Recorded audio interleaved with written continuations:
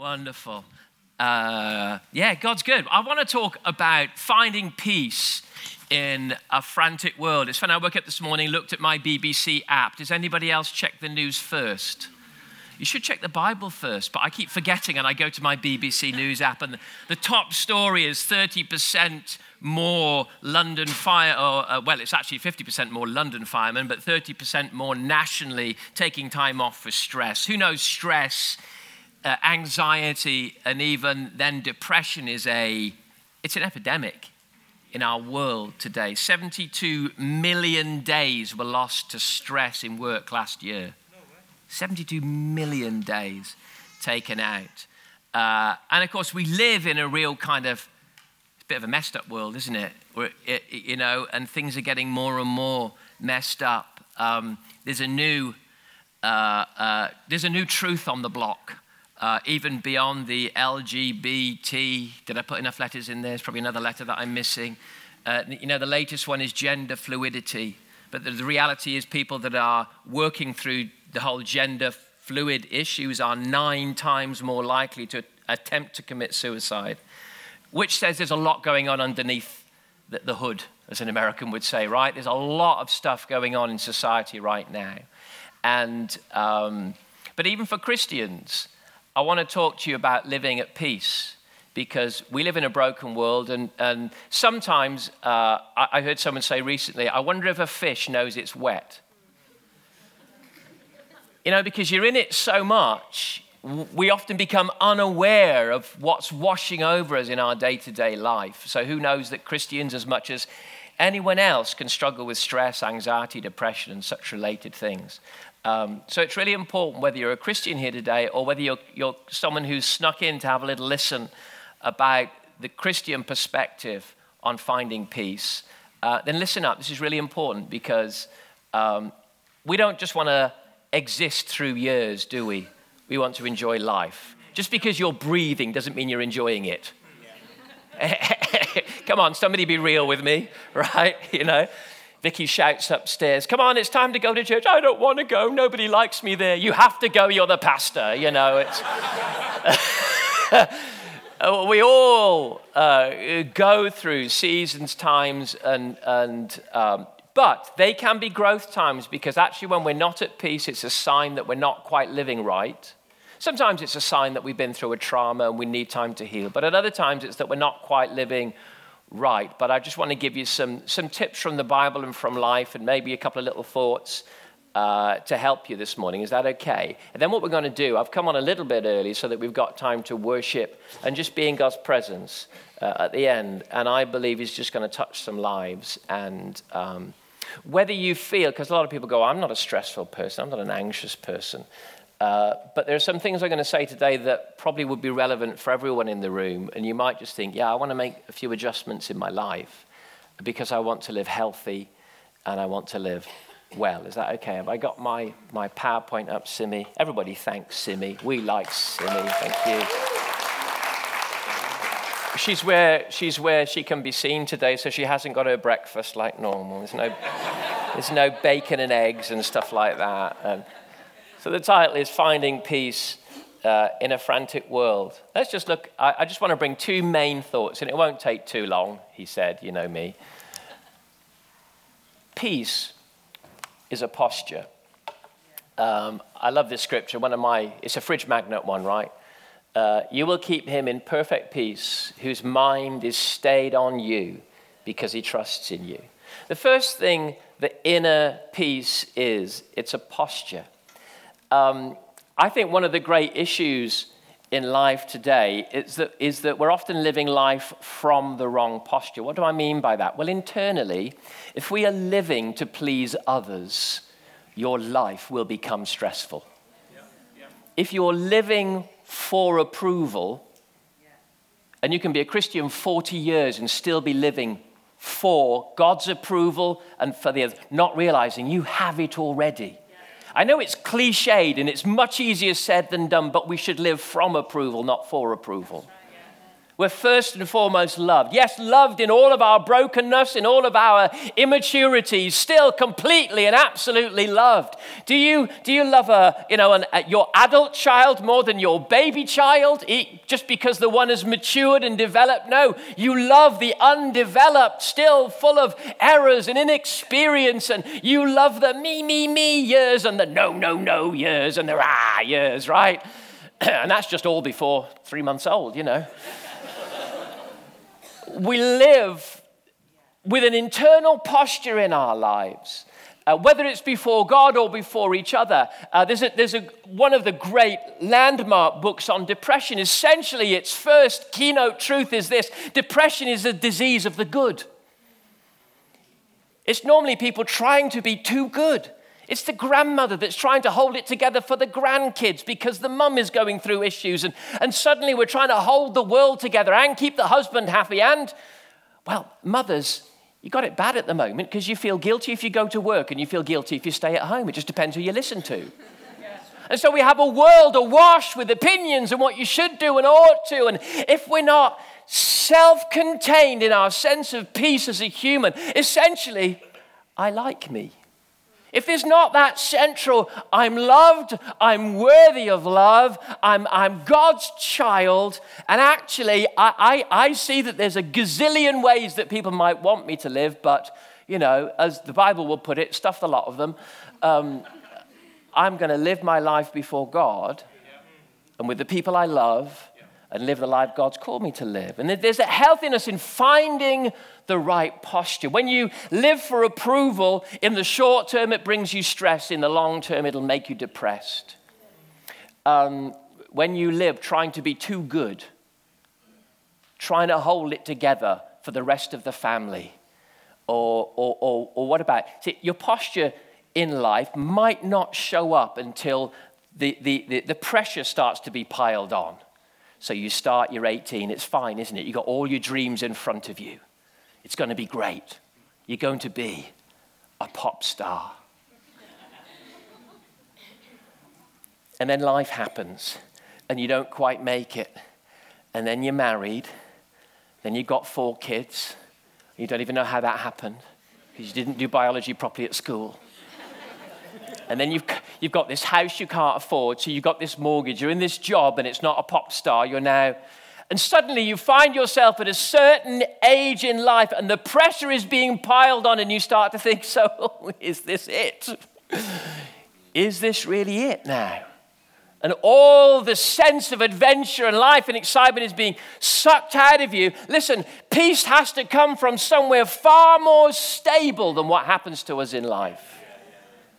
Has to come from a posture that says, I'm loved. And even in my brokenness, I'm liked. But here's a secret. I don't have to be liked by everyone. In fact, if you're doing anything of worth, you'll be disliked by plenty. So to live for approval is essentially tormenting yourself. How many likes on Facebook? How many retweets on Twitter? The rudeness of people on social media. I find it stunning.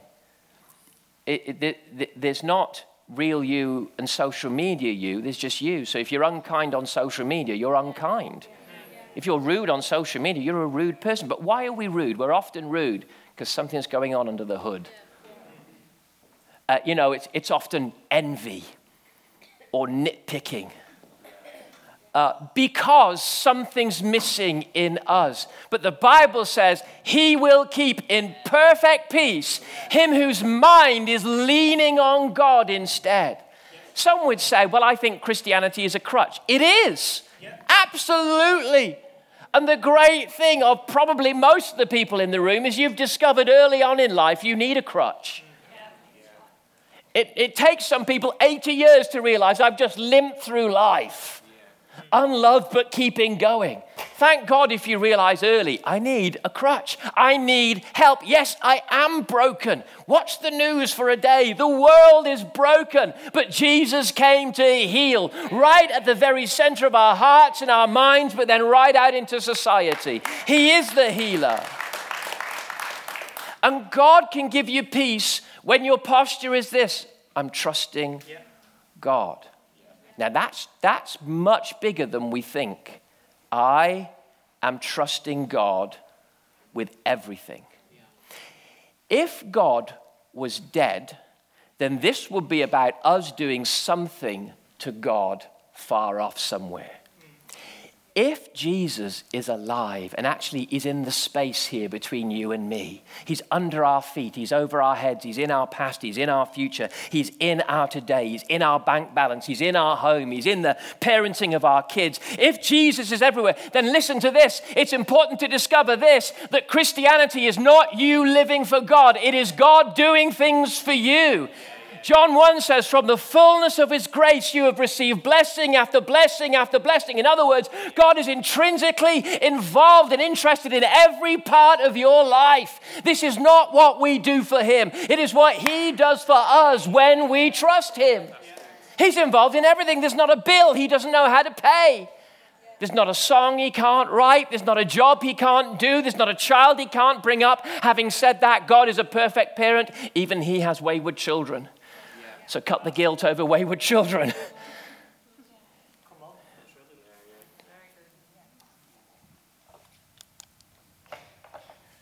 If God is for me, I want to know, is this your posture?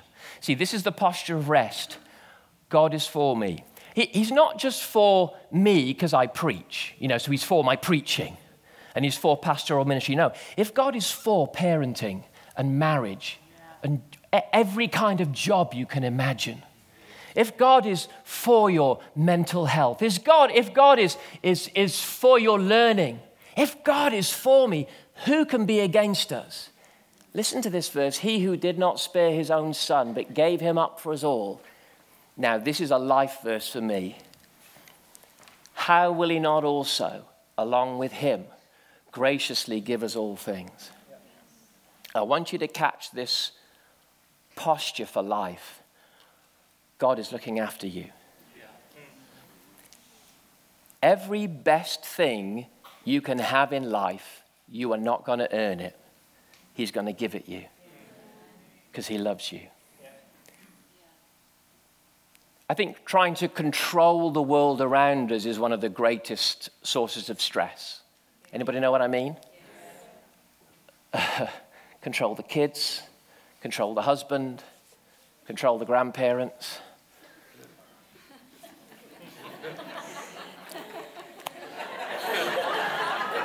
They're not here, we can be naughty.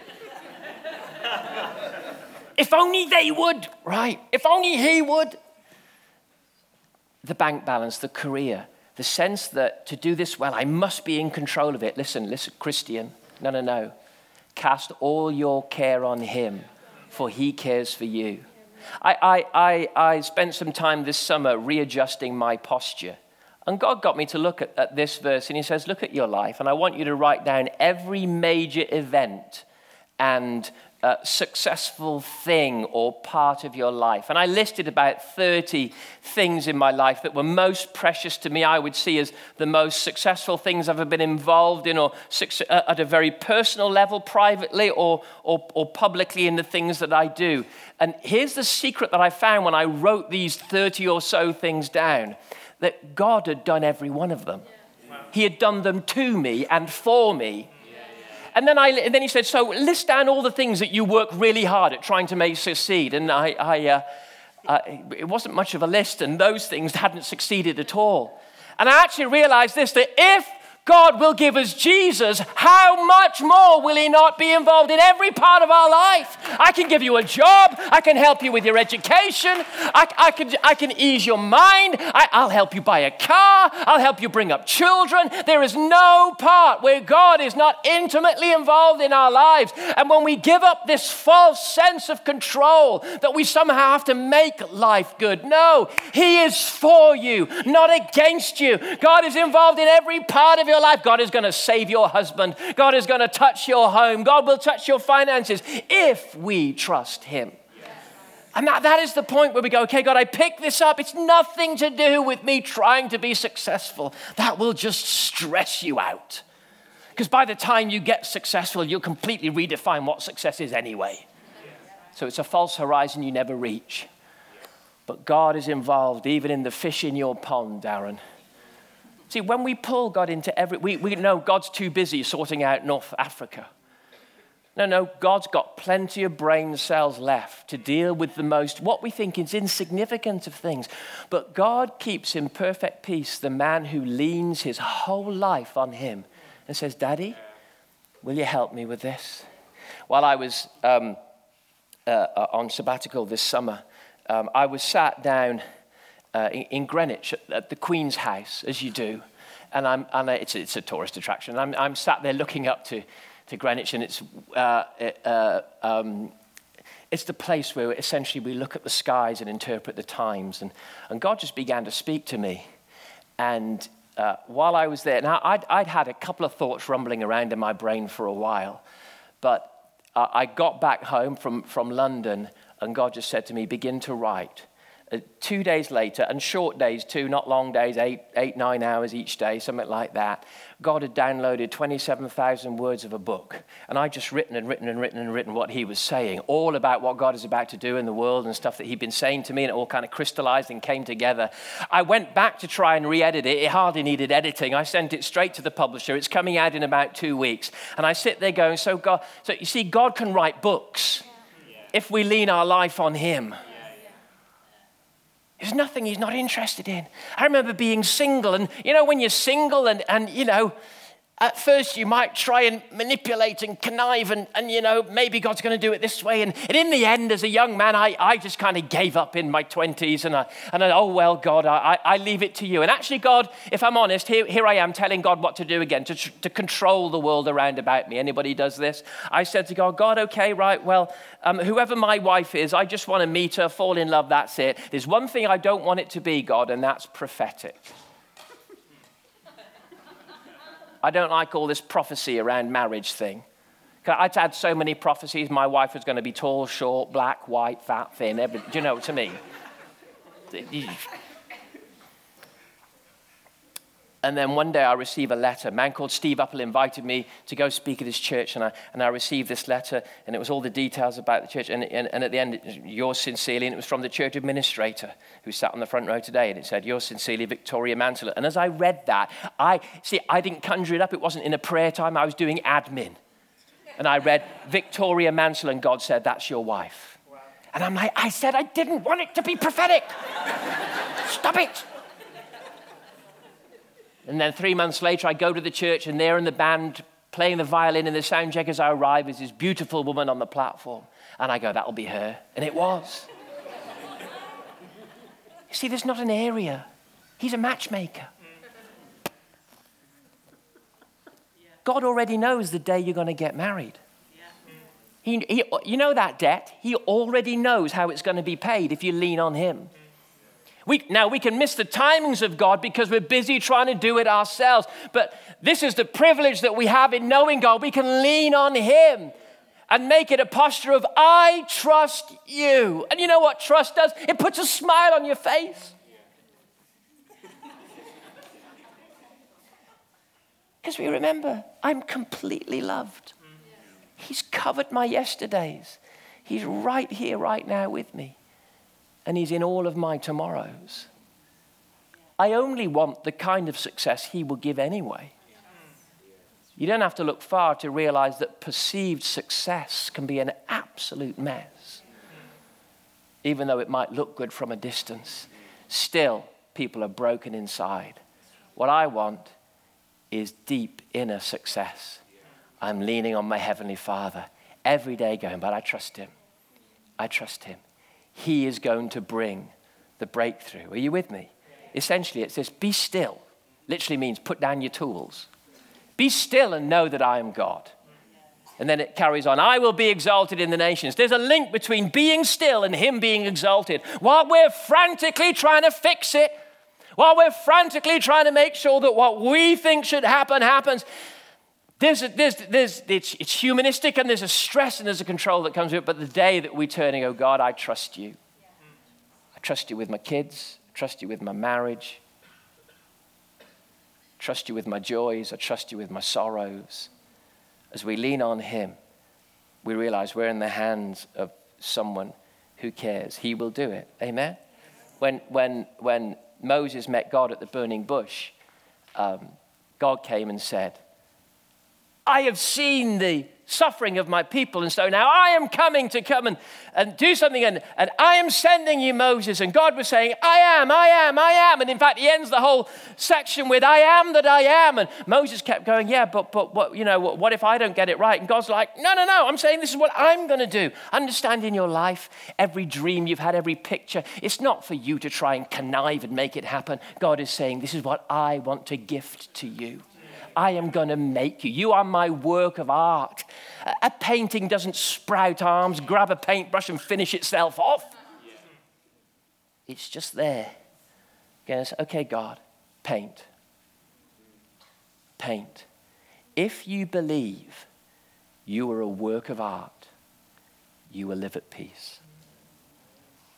While we spend our lives trying to fix ourselves, it will only lead to the futile realization at the end, I couldn't do it.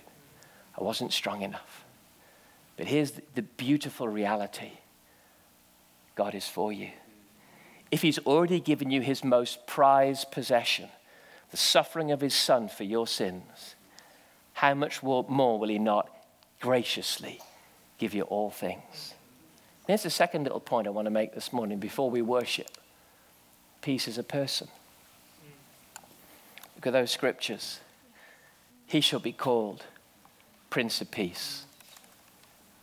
Ephesians 2:14, he himself, Jesus, is our peace. Peace is about standing near God.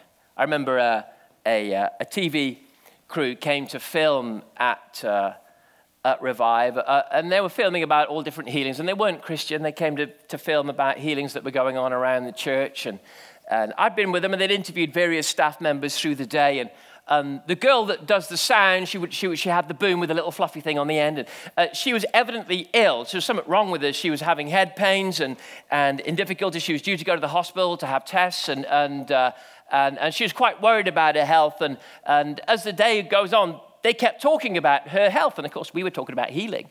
And then it came near the end of the day, it came to my interview, and I'm there talking. I showed them videos of the dead being raised and Reinhard Bonnke and all this kind of stuff. I talked about all the things that God does.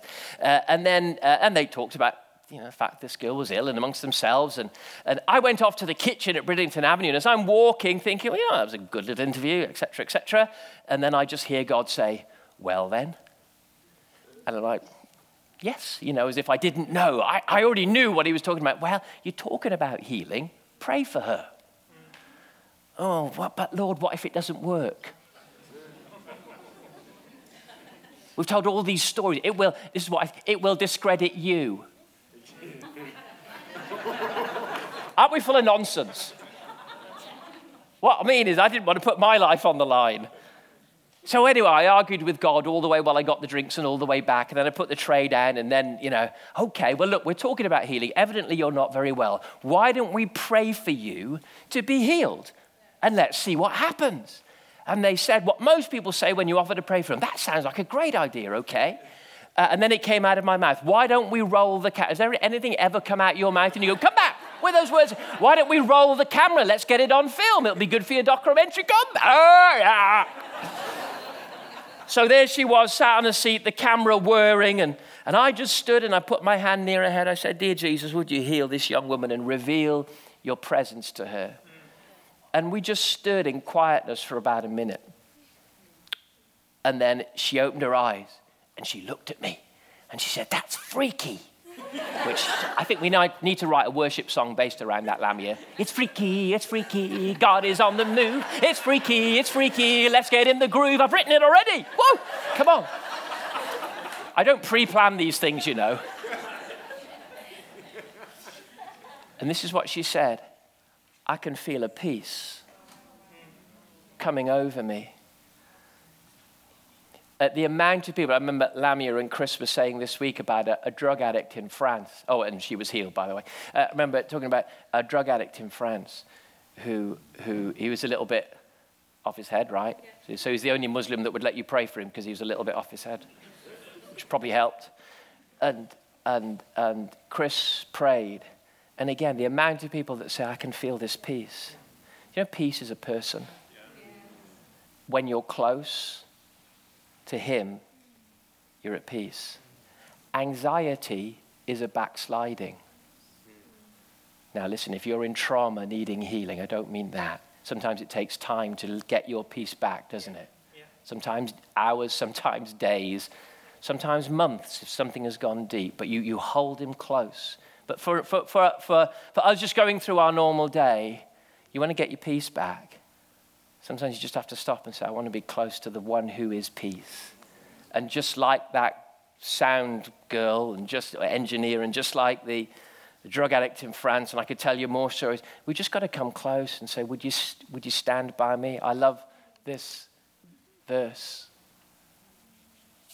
But the Lord stood by me and strengthened and empowered me. Who needs the Lord to stand by them? You see, when you're stood next to God, peace comes. Peace is a result of intimacy. Christian, I'll say it again. Peace is a result of intimacy. The anxiety and the stress is a sign that we're moving away from God, and perhaps, and this happens to all of us all the time, we have to recognize it. I've stepped away and now I'm trying to do even this Christianity thing without him. I'm subtly starting to do it for him instead of with him. But peace is God standing close to us.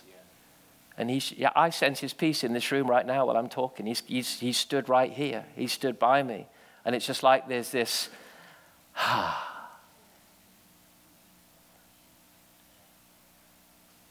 he's here.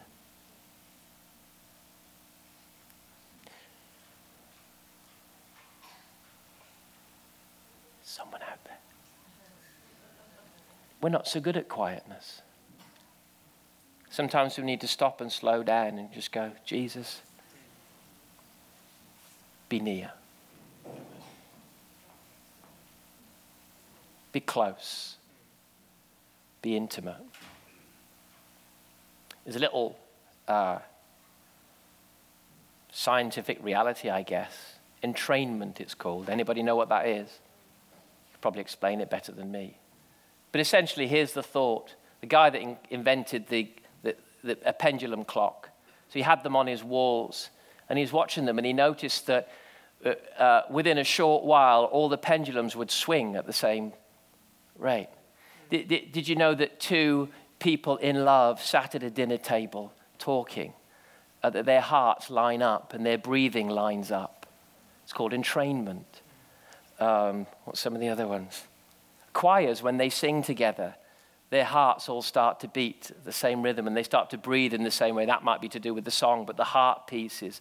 We begin to see the Old Testament word for peace is about wholeness and soundness. It's about your posture. I'm walking right. The New Testament word is the word Irene. The Old Testament is shalom. The New Testament is Irene, and it means unity of one accord.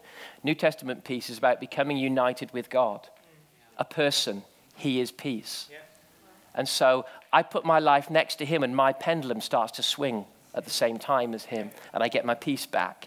I get into one accord with him again, and suddenly, there's peace. Do you know the story of the twins that were born in the States? There's actually adult photographs of these two around now, and the one twin was very weak and an irregular heartbeat and all this kind of stuff. And the midwife, they tried a few things, but the midwife eventually said, pick up the healthy twin and place it next to. And so the unhealthy one on the left, the heart began to move at the same rate as the healthy twin. It's entrainment. There's a lining up that takes place.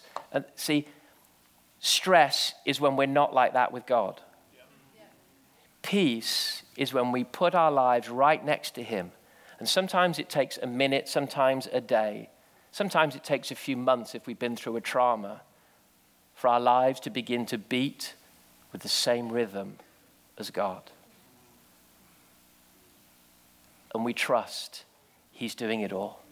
I'm not here trying to be a success. I'm here trying to walk with Jesus. And in fact, I only want what he's going to give me. End of. And I'll deal with every desire that says, other than that, I need to repent of it. I need to get rid of it. I need to absolutely trust that the life he gives is the best life possible. And you'll have stress in your finances until you can do that with your finances in God. You'll have stress in your career until you can do that with your career in God. You'll have stress in your family until you can realize, let's invite God into our family. And as we invite him in, we realize peace is a person. A friend of mine, and I'm just finishing with this really, a friend was due to have an operation, a fairly routine, major but routine, if you know what I mean. It's regularly done and regularly safe operation. And as he's reading his Bible before he's given anesthetic and sent down to theater, he's reading his Bible and he reads the passage where it says, I will raise you from your deathbed. But it's like it leaps off the page. It's a moment of God being close. And it's as though the words leap off a page and it comes loud and strong. It's a God moment. God does these things. He interrupts. He says, that's your wife. We end up trusting God. Okay, he said, I will raise you from your deathbed. Very, very slowly, God shouted it in his spirit. I will raise you from your deathbed. And he's thinking, this is a routine operation. I wasn't planning on dying. In the end, he died 6 times on the operating theater. In the operating theater. They brought him back round. He was fixed up. And then the surgeon came to see him when he came round. And the surgeon sat on the edge of the bed. And he looked at him and said, that was a pretty tricky operation. We lost you 6 times, explained a few things. Then he said, I want to ask you one thing that we're all talking about in my staff. When someone dies, normally there's a fair amount of, not panic, but it becomes frantic. People become busy. I would imagine other staff are coming in to support. People are grabbing defibrillators or whatever happens. Thankfully, I've never been in that environment. But he says, normally there's a flurry of activity. But when you died, a peace came into the theater that everyone in the theater felt. What was that? And this man, Peter, he said, well, that would have been the presence of God. And the surgeon said, yes, I think it was. See, peace is a person who walks into our room and we go, okay, my career, perfectly safe. My health, perfectly safe. Every battle I've yet to fight, ones I don't even know about, I'm perfectly safe. I don't know what tomorrow holds, but I know who holds tomorrow. I'm completely safe in your hands. Peace is a person. And as we go into a moment of worship right now, I want us to maybe release some of those elements that put our posture in the wrong place and say, Jesus, will you come close? I want to know the person of peace, Jesus.